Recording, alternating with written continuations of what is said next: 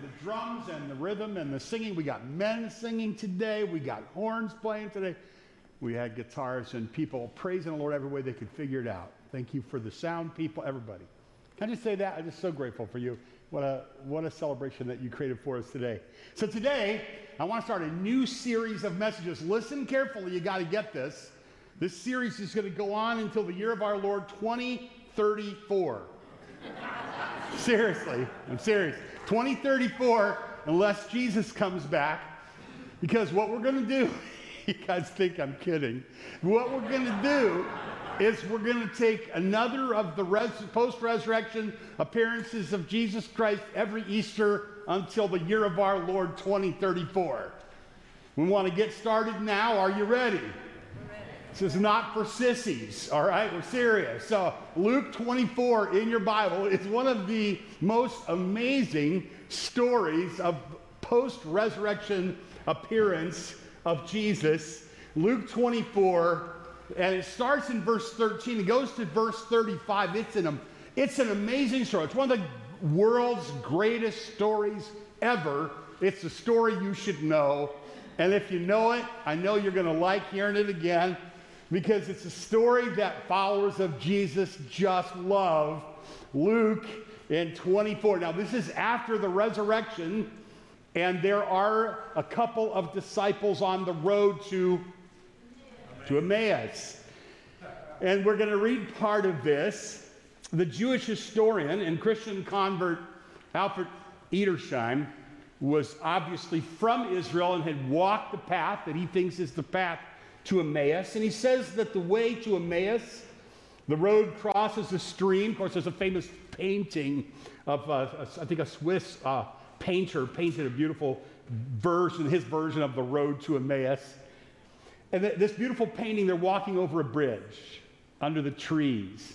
So you don't want, kind of like flannel graph images in your mind, as helpful as they can be. And you don't want desert in your mind. The way to Emmaus wasn't a desert way. Edersheim said the road crosses a stream, follows the course of a river. And he said the way would have been scented with orange and lemon groves and olive groves and luscious fruit trees and pleasant enclosures and shady nooks and bright dwellings and the lovely height of Emmaus. So put away your visions of bland, arid deserts. This was a pleasant place, and the world was alive with spring, and it was a Sunday. But the travelers on the road, they were troubled. And you will see why. Let's take our Bibles and read now. In Luke 24 and verse 13 is where the story starts. And that very day, two of them were going to a village named Emmaus, about 7 miles from Jerusalem. And they were talking with each other about all these things that had happened. And while they were talking and discussing together, Jesus himself drew near and went with them. But their eyes were kept from recognizing him. And he said to them, "What is this conversation that you're holding with each other as you walk?" And they stood still, looking sad. One of them, named Cleopas, answered him, "Are you the only visitor to Jerusalem who does not know the things that have happened in these days?" And he said to them, "What things?" And they said to him, "Concerning Jesus of Nazareth, a man who was a prophet, mighty in deed and word before God and all the people, and how our chief priests and rulers delivered him to be condemned to death and crucified him. But we had hoped that he was the one to redeem Israel." Yes, and besides all this, it's now the third day since these things happened. Moreover, some women of our company amazed us. They were at the tomb early in the morning, and when they did not find his body, they came back saying that they had even seen a vision of angels who said he was alive. And some of those who were with us went to the tomb and found it just as the women said, but him they didn't see. So here we have the first chunk of a story that kind of has 4 scenes in it. And I'm going to name them so that you can think about this. This first scene, I'm going to call it this, and I'll explain it in a minute. Sometimes your hope will leak. Sometimes your hope will leak.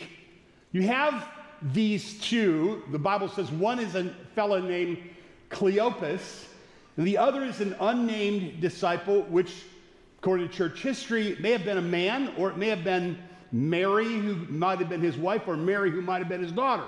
A different Mary than the one you're thinking, probably. But there are two followers of Jesus, one named Cleopas and another one. They're walking along the road to the place where they live. They've been to Jerusalem. They've seen what happened with Jesus' crucifixion. It was stuck in their mind. They heard that the tomb was empty, and someone suggested that he was alive, but they obviously didn't fully believe that, because how do we know that? Because they were sad. He says what happened, and they stood still, and they were sad. And if you want to understand why we're saying this section is called Sometimes Your Hope Will Leak, it's because of what it says in verse 21. It's the most meaningful thing. They say, we had hoped he was the one to redeem Israel. Their hope was, well, is either gone or leaking. And hope is like when your hope, which is supposed to be a bright confidence in a future promise, is in the past tense, it isn't hope anymore. They said, we used to hope that this powerful one would be the one who would, deliver us from the boot of the Romans on our neck, redeem Israel. They were talking about what had happened in Jerusalem there in verse 14. Suddenly, Jesus is among them. Someone said, the stranger on the road to Emmaus. They were kept from recognizing him, as if it was a miraculous thing that God intentionally didn't let them see who Jesus was. They were standing still and looking sad. And Cleopas says, you got to be the only person in Jerusalem who hadn't heard about this. And Jesus, who actually was tortured, tried, and crucified, says, what things? Which means Jesus definitely had a sense of humor. Emmaus was the site of a famous battle. Did you know that? People in that time would always associate Emmaus because Emmaus was a famous battle where the Maccabean family overthrew their tyrannical dictator. And it'd be like saying Gettysburg. You wouldn't just think of an idyllic town in Pennsylvania. You would think of a battle. It'd be like saying Pearl Harbor. You wouldn't just think of a beautiful place in Hawaii. You would think of an attack. If you said Emmaus, your mind would immediately think that's the place where they were delivered in the Maccabean revolts. These people lived with a constant reminder that's the town where they lived. So it would be easy for them to get the wrong idea about what Jesus came to do, because they would feel the weight of Roman oppression. They would long to be free from it. And here's this person who's a miracle worker, very powerful. And it wasn't just a week ago, there were those palm branches. And in that culture, palm branches weren't just things that little children innocently attacked one another with on Palm Sunday. Celebrated on Palm Sunday. Palm branches then were a sign of rebellion against authority. And it was a demonstration. This whole Palm Sunday thing, it was a demonstration. A dangerous demonstration against some very dangerous people. And this was all fresh in their mind, but now their deliverer, conqueror, savior, one who is going to redeem us from Israel, was cruelly tortured and crucified in front of them. And even though there were rumors that the tomb was empty, they obviously had leaking hope. Yesterday I heard about a young couple, a nice young couple. And they lost their job. They're trying something new. They lost their job. They had bought their first house, but they lost their first house. And they were they're right now watching the last of their money from the house leak away. and the young husband and dad is having his faith tested. I know a man, a very precious man, who sustained an unspeakable loss when his two sons died in a car crash. And it crushed his faith. Many are praying for him to return to the Lord, but right now, he just can't get past his bitter disappointment with God. I know a young mom who has suffered a lot of disappointment in her life, confusion. When she was a girl, she loved romance novels and romance movies, and she heard promises all her life, even from Sunday school teachers and pastors, that if she did things the right way, that she would enjoy a romance like that. But her life hasn't turned out like that. And she's tempted to lose hope altogether sometimes. Maybe you too have been on the road to Emmaus, sad, head down, trudging in defeat, struggling to make sense of what's happening in your life. People of faith making sunny predictions, but when you investigate what they said, you're not so sure. And you don't have staggering visions that affirm what you're supposed to believe. Verse 24 is interesting. They said, some of those who were with us went to the tomb and they found it like the women said, but they didn't see. Obviously, that didn't cause them to believe that Jesus was alive. I'm tempted to think they might have doubted because they were girls, but I don't want to go there today. I mean, it's Easter and all. You ever meet a man that says, well, that's what the girls say, but I'm going to wait till the boys talk and then we'll decide. I mean, I've known guys like that. I knew you were going to get quiet when I said that, but you got to wonder if there's some of that there. The ladies said this, so we sent some men. They said the same thing. We still aren't sure about that. Jesus trusted women as the first to testify about his resurrection. Anyway, did that ever happen to you in any way? Can you relate to that? I was thinking about you this week and wondering about that. Have you ever had your spiritual wind knocked out? You ever have a child that's had their spiritual wind knocked out? You can't believe for them, but with all your heart you would if you could.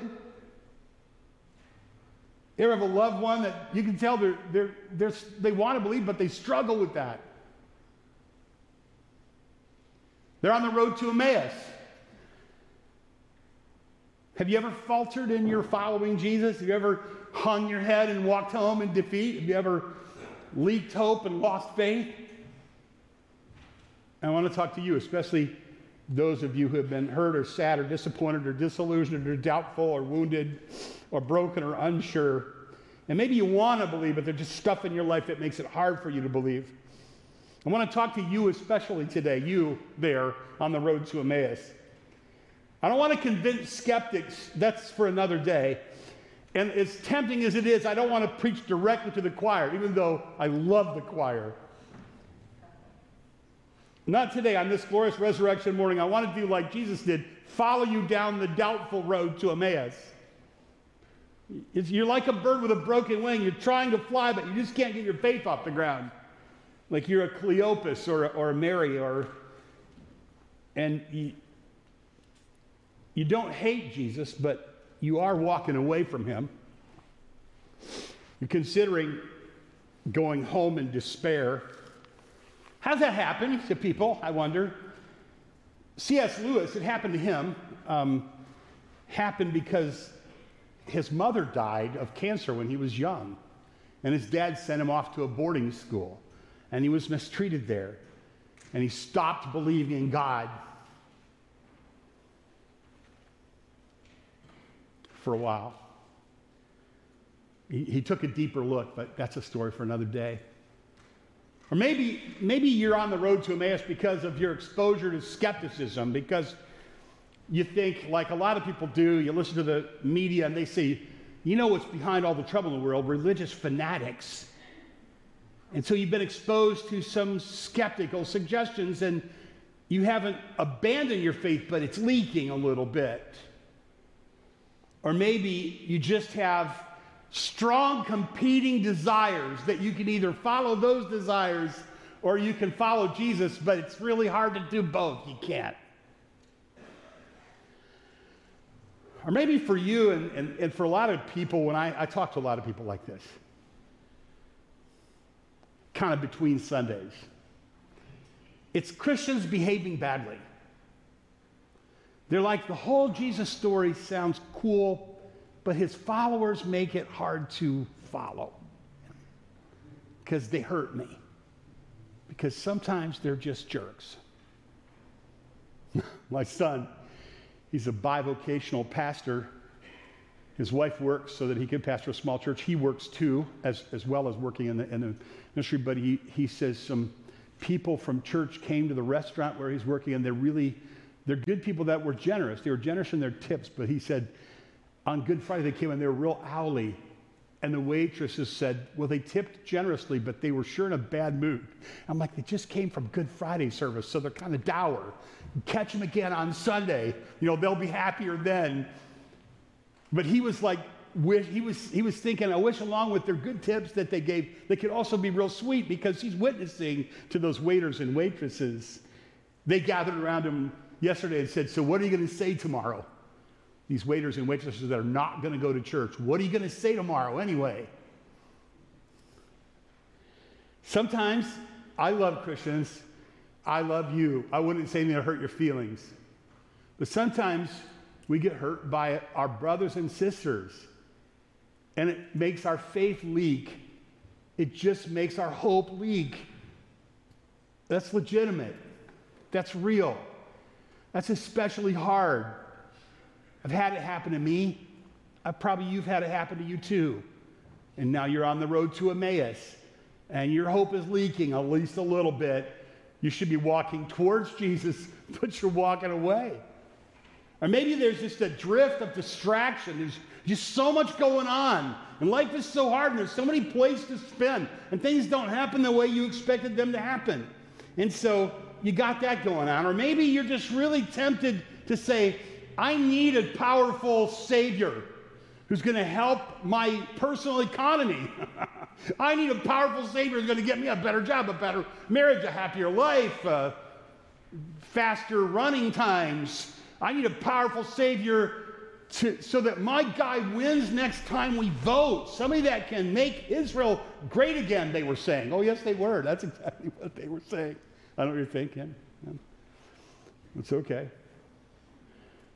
Jesus didn't come to make Israel great again. He had a whole different thing in mind. It was much bigger than that. So what do you do when you're leaking hope? And your faith is shaken and you're sad? I have a suggestion. That's the second chunk here. The first one is sometimes your hope leaks for different reasons. The second chunk is when that happens, take a deeper look. Take a deeper look at the same stuff. Take a deeper look. Here, let's look at it in the text. Verse 25, things take a turn. Jesus is going to talk now after they've said their thing. Jesus says to them, he's kind, but he rebukes them. O foolish ones, and slow of heart to believe all that the prophets have spoken. He expected them to know their Bibles better than they did. Oh, foolish ones, slow of heart to believe all that the prophets have spoken. Get it? Now they're on the road, they're standing still, they're sad, they've spilled their hearts to him. He looks at them and says, you foolish ones, you should know better. You got Bibles. You either didn't understand or didn't believe what the prophets said. What was it specifically? Verse 26. Was it not necessary that the Christ, the Messiah, would suffer these things and then enter into glory? Suffer these things and enter into glory. You saw the glory part, you missed the suffering part. You read the glory passages, you didn't read the suffering passages. You saw the powerful national delivery piece, which is kind of a picture of the future kingdom someday when Jesus literally takes over everything forever, but you missed the He died for the sins of individual people part. He suffered for your sins. You missed that. You misunderstood. Taking his solution to their sadness and their losing their grip on hope is the same stories you always heard growing up. The same passages you always read when you were a boy. That stuff that you already know, look at it again and see what you're supposed to see there. Not a magic potion to make your life nicer, but who the Messiah deliverer really is and how he works. And so what does he do? And it says this is amazing in verse 27. And beginning with Moses and all the prophets, he interpreted to them in all the scriptures the things concerning himself. So he gives them a Christology course and an Old Testament survey course all together. Let's go back to Moses, because you guys think a lot of Moses, the deliverer. And let's talk about from Moses. This is, by the way, Jesus, just a little thing. Jesus believed that Moses wrote the Pentateuch. Some people don't, but Jesus did. And because that's what he would always say. Back in Moses, let's go back to Genesis, Exodus, Leviticus, Numbers, and Deuteronomy. And let me show you the scriptures concerning Christ in the Old Testament, and later on he'll say in the prophets, and then later on in John says in the Psalms, he shows the passages. The overarching narrative goes to Christ, but there are specific passages that are prophetic passages that not only say that Jesus will come to deliver, but how he will come to deliver through suffering and dying for the sins of the world. That's what he's saying you missed. Yesterday, wasn't it great? We had clear skies and we had warmer temperatures up in the mid-50s, and it lured me outside to take a spin on my new bike. Got a bike last year. Did I ever tell you that? I told everybody I know, right? So I got on my bike and I took a ride. It was kind of a slow, old, fat guy ride, but it was a ride, okay? I was outside. And it's just so good to get the air in your lungs, you know. And then I came back to my desk up in the corner of my house, and I opened the window for the first time since last fall. Just opened the window right up there. And there's a woods draped over a hill north of our house. And it was just full of bird song yesterday. It was so beautiful. One bird I'd never heard before. And one I did recognize that you don't hear very often, but when you do, I always think it's just especially haunting. A barred owl calls over and over again. And when you hear them once, you're going to hear them again. They stay there. They stay there in the woods north of our house. I opened up the window to spring yesterday, and I let it come in my room. That's kind of what we're talking about. It's like, I know you're sad. I know you've had a lot of things beat you up. I know you've had disappointments. You have every reason to have some doubts. But would you please just open up your window to spring again and let it come back into your soul? God loves you, and he wants to refresh your heart. And you don't have to look somewhere new. You go back over the same old stories that have brought springtime to men's souls and women's souls for centuries, and eternal life to them. And then there's a third chunk. So the first chunk is sometimes your faith leaks or hope leaks. And when that happens, the second chunk is take a deeper look at Jesus in the Bible, if you will. Study your Bible more carefully so that you see what Jesus said and what he meant about what he said. Third, when hope leaks, spend some time with Jesus. I love this part of the story. You know how it goes, right? They're walking along the road. They're sad. They meet a stranger, maybe at a fork in the road. Maybe he overtakes them. Maybe they overtake him. Maybe he just like appears out of nowhere. They're like, who are you? And he's like, what are you talking about? He asks this question. They have this amazing exchange. He teaches them the Old Testament. And later on, we're going to find out it was fascinating to them. And they're like, you ever had a conversation like this? Can we spend longer together? Can we talk some more? You have a friend that you just hate leaving their house?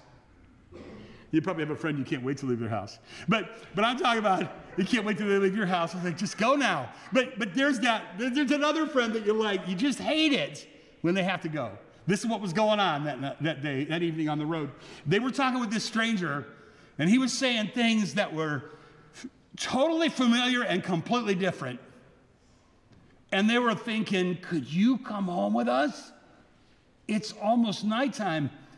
Not knowing they were inviting the crucified, risen Son of God to their home and to their dinner table. When hope leaks, sometimes hope leaks, take a deeper look, and at the risk of spiritualizing, spend some time with Jesus, invite him close. Now look what it says here.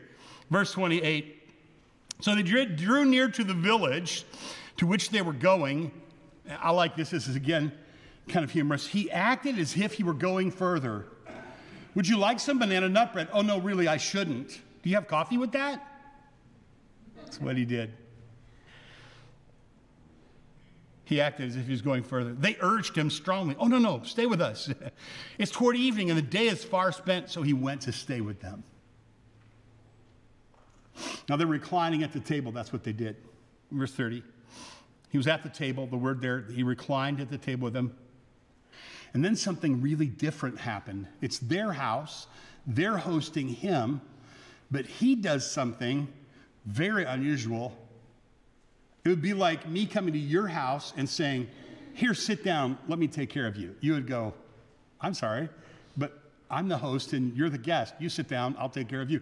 Jesus says, let me serve you the bread. He took the bread and he blessed it and he broke it and he gave it to them. Does that sound familiar to anybody? It would have sounded familiar to them too.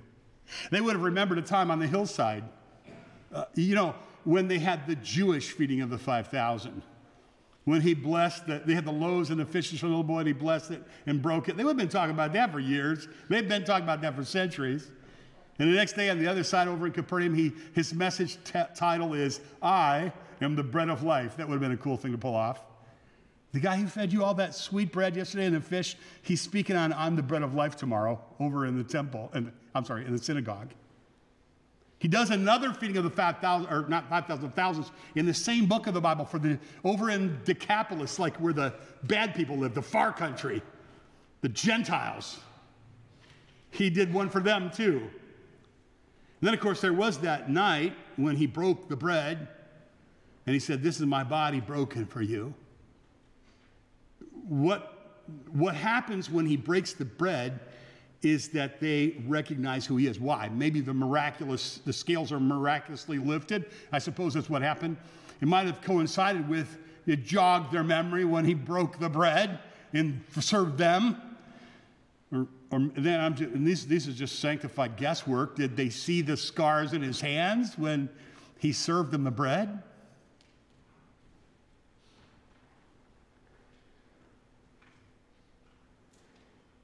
So it says he blessed it and broke it and gave it to them, and their eyes were open. And they recognized him. And he was gone. He vanished from their sight. Now that's a story, isn't it? That's quite a story. It's quite an account. Now that's a lot of times where we stop, or maybe we get a little bit further, and we catch some of their dialogue, what they said to each other after he vanished. And the part after that, we usually don't tell as a part of the story, but let's get it all here, because it's the fourth act in the drama.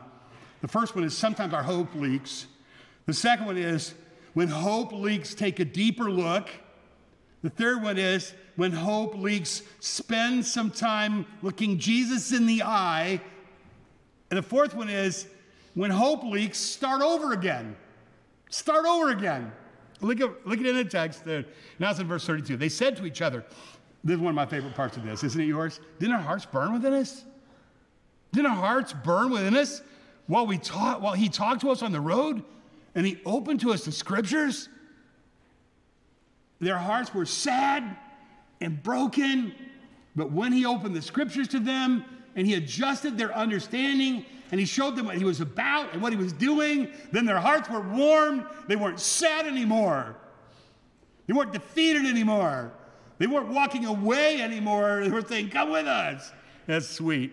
And they rose that same hour, this is at nighttime, and they hoofed it back to Jerusalem. Specifically, it says in the ESV, they returned to Jerusalem. Imagine, is it dark? Is it dusk? Is it a pre-dusk? Is it evening there? Or is it dark? And they're headed back 7 miles. It's a couple of hours, maybe a little faster if they're young, maybe a little bit longer if they're not, or depending on the terrain or the darkness. They're going to spend a couple of hours, and they are completely different people now. They were trudging home with sad hearts, and now we got to get with the other people, and we got to tell them they were girls, but they were right.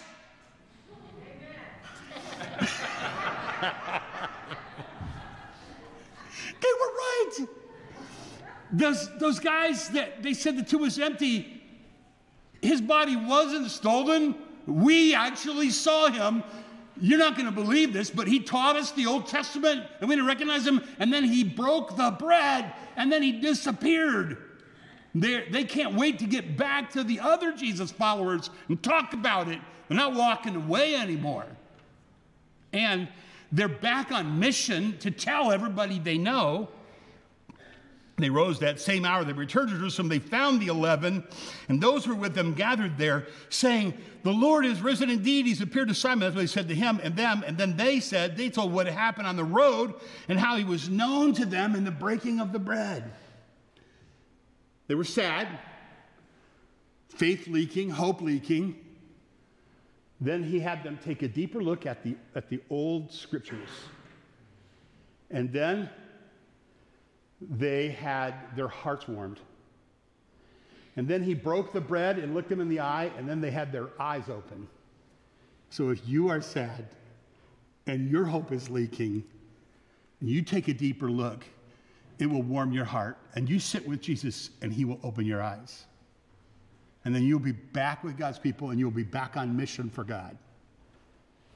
That's possible for you. Somebody said, "You've doubted your faith. Now you need to doubt your doubts." You can't build your life on doubts, but you can build your life on faith. Here are the Emmaus truths. Are you ready? We'll do this quickly. If you're struggling to hold on to hope, maybe it's a good idea if you don't walk the Emmaus road alone. Here's another one. When you feel like giving up and you're on the road home, don't be surprised if Jesus shows up. When you're losing hope, you should move toward Jesus, but sometimes you move away. And when you move away, Jesus has every reason to walk away from you, but sometimes he will follow you down the road. Always make room for Jesus in your conversation. And if you don't understand everything right now, God may be withholding truth from you until the time is right for you to receive it for your own good. He may strategically withhold some truth for you for now because it will be good for you to receive it at a perfect time. They wrote an old song we used to sing as a family. We'll understand it better by and by. Much of our sadness can be traced to a misunderstanding of who Jesus is and what he was doing. Our leaking hope can be traced to a misunderstanding of who Jesus is and what he was doing and how he was doing it. You wanted a life without suffering. Jesus says, "It's not how it worked for me. It's not how it will work for you." Much of our sadness can be traced to a misunderstanding of Jesus, who Jesus is, how he works. Hope leaks when we misunderstand who Jesus is and how he works. We all love signs and wonders, mystic circumstances. I'm a little vulnerable to that. But we must build our faith on Jesus and his revealed written word. This is how we locate our faith. A strong faith that doesn't leak is rooted in the written word. Jesus left us with the Holy Spirit and the scriptures to inform us. For followers of the risen Christ, our greatest victories and our brightest glories often spring out of what looks to everyone and feels like defeat to us and failure. Our greatest victories and greatest glories will come out of the times when we felt defeated. I've had this in my life. Have you had this in your life? You're like, this thing that God did that I always want to talk about. I want to write a book about it. I want to find somebody who doesn't know the story so that I can tell them the story about what happened to me. And sometimes I'll tell my same friends the story over and over again, and they have to pretend they're still interested in the story because I want to tell them what God did. But he did it through the saddest thing that ever happened to me. Some of the happiest things that have ever happened to me were flowers growing in the soil of the saddest things that ever happened to me. That's how God works. So I know you're going through something sad that you don't understand, and you want to get on the road to Emmaus and go home. But look around, Jesus is with you. And he wants to bring you back into the fellowship and put you back on mission. How sweet is that? I love that. You tell I love this story. There's glory in suffering and servanthood. Christ didn't come to save us from suffering. Christ came to save us by suffering. There's a glory in suffering and servanthood according to the Bible. Jeff Mannion said, a pastor in Grand Rapids, he said, we don't follow Jesus to get where we're going. We follow Jesus to get where he's going. You know, a lot of us say, I'll follow you as long as, you go where I want to go and do what I want you to do. He's like, that's not how it works. When you need your heart warmed, take a deeper look at Jesus. Did you get that? When you need your eyes open, spend some intimate time with Jesus. Have a meal, take communion. When your heart is warmed and your eyes are open and your hope is restored, you will long for the fellowship of the risen Christ. You want to be with other Christian people, and you want to be back on the mission of Jesus. So I have an Easter challenge for you before you go home. Hunt Easter eggs and eat ham and all that stuff. Hang out with your family. I have a challenge for you. Take a deeper look. Come to church at least 10 weeks in a row. Don't miss for anything. Just come to church 10 weeks in a row. Whatever else somebody says they want you to do, tell them, can't do that, go into church this week. 10 weeks in a row. Some of you are like, I'm always here. I'm like, I was up preaching to the choir today, remember? If your hope is leaking, 10 weeks in a row. And then get the old book out. Take the book of John, for instance, just like the Gospel of John, and just read it. Just read the Gospel of John. Read it slow. Taste it as you read it. Read it again.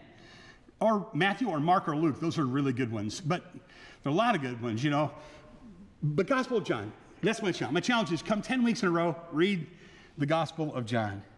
One of the most moving moments in our trip to the Holy Land was when we went to the Garden Tomb. There was a small wooden plaque. When we waited in line, and there were groups from all over the world, and we waited in line, and we finally got in. There was a small wooden plaque. And you know what it says? It's over the empty tomb on the inside. You know what it says? He is risen. That's what it says. Remember that? I wasn't really prepared for the emotions that would sweep over me when Lois and I stepped into that tomb and I looked at that sign. It was that plaque because I'd seen pictures of it so many times when I was a boy. Every time they taught the story, it seemed like one of our teachers would show that very picture of that very little plaque. And now I was standing there with Lois in the land where Jesus walked and talked and taught like no one had ever taught before or since. His teaching amazed and transformed and laid the foundation for all that is good and civil. He fed the hungry, sometimes taking a few loaves and fish and feeding vast multitudes of people. He healed the sick and diseased and listened to the lowly and stopped and stooped to serve the broken. He cast out demons. He didn't run away from demonized people. He wasn't afraid. He walked on water. He calmed angry seas. He withstood self-righteous abusers to their face. He showed mercy to the guilty. He resisted legalism. He lifted the head of those who were crushed with shame. He blessed children. He treated women with dignity. And he captured the loyalty of strong men. He restored sight to the blind. He made the crippled walk and the lame leap for joy. He made sad, anxious, depressed, hurting people glad. He set slaves free, straightened crooked souls, restored stray disciples over a seaside breakfast that he prepared with his own hands. He was tender with people who were ashamed. He was mighty in word and deed with God and with men.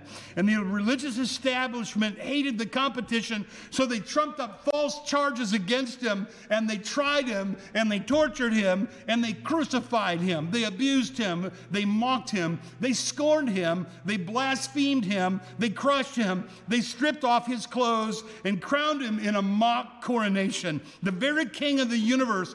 But the crown they made was a cruel crown of thorns. Blood poured down over his gentle face and across his loving eyes. eyes, and they drove spikes in his hands and feet, and they mocked him, and he died writhing in pain on the cross between men who deserved to die. People that were passing spit in his face, and they pulled out his beard. His mother was forced to watch. His mother wouldn't go away. She couldn't go away, but she had to watch him suffer and die. The midday sun turned to midnight black, and for 3 hours the Father turned his face away, and the sinless Son of God paid the sin debt for a guilty world. And there in the darkness, Jesus gave up his life. He laid down his life for us. They thrust a spear in his side to hasten his death, but he had already laid down his life. The world walked away from Calvary, and a few disciples got permission to bury his body in a tomb, like the one where Lois and I were standing that day. But there's more to the story. 3 days and 3 nights later, he did what he said he would do. He rose again. He's alive forever. He had meetings with his disciples back in Galilee, in the upper room, on the road to Emmaus, and by the lapping shore of Galilee, and there in Bethany with his friends Mary and Martha, and resurrected Lazarus, who had borrowed a tomb for a while. Also, Lazarus would use his tomb again, but Jesus would never use his again. His tomb would be forever empty. Jesus briefly walked through this world. He left behind him in every city hospitals and churches and schools and organizations to help those in need, loyal clusters of followers quietly doing good. His teaching was the foundation of all that is good and civil in our society. There's a rescue mission here, and there's a food distribution center there, and there's a place where people can recover from alcohol and drug abuse and get free of the grip of addictions, and there are camps all over the place where little people hear this story about Jesus every night of the summer. And there are colleges and there are seminaries. And there are orphanages in almost every country on earth because this Jesus who rose again. Wherever his followers go, there are homes healed, marriages restored, sinners forgiven, and captives set free. And I know your life is hard today. And I know that you sometimes leak hope. But I want you to remember this: Jesus is alive. He came and conquered sin and death and the grave. He is risen indeed. I know you want to say it with me. He is risen. He is risen. Come and pray. Stand for a closing blessing.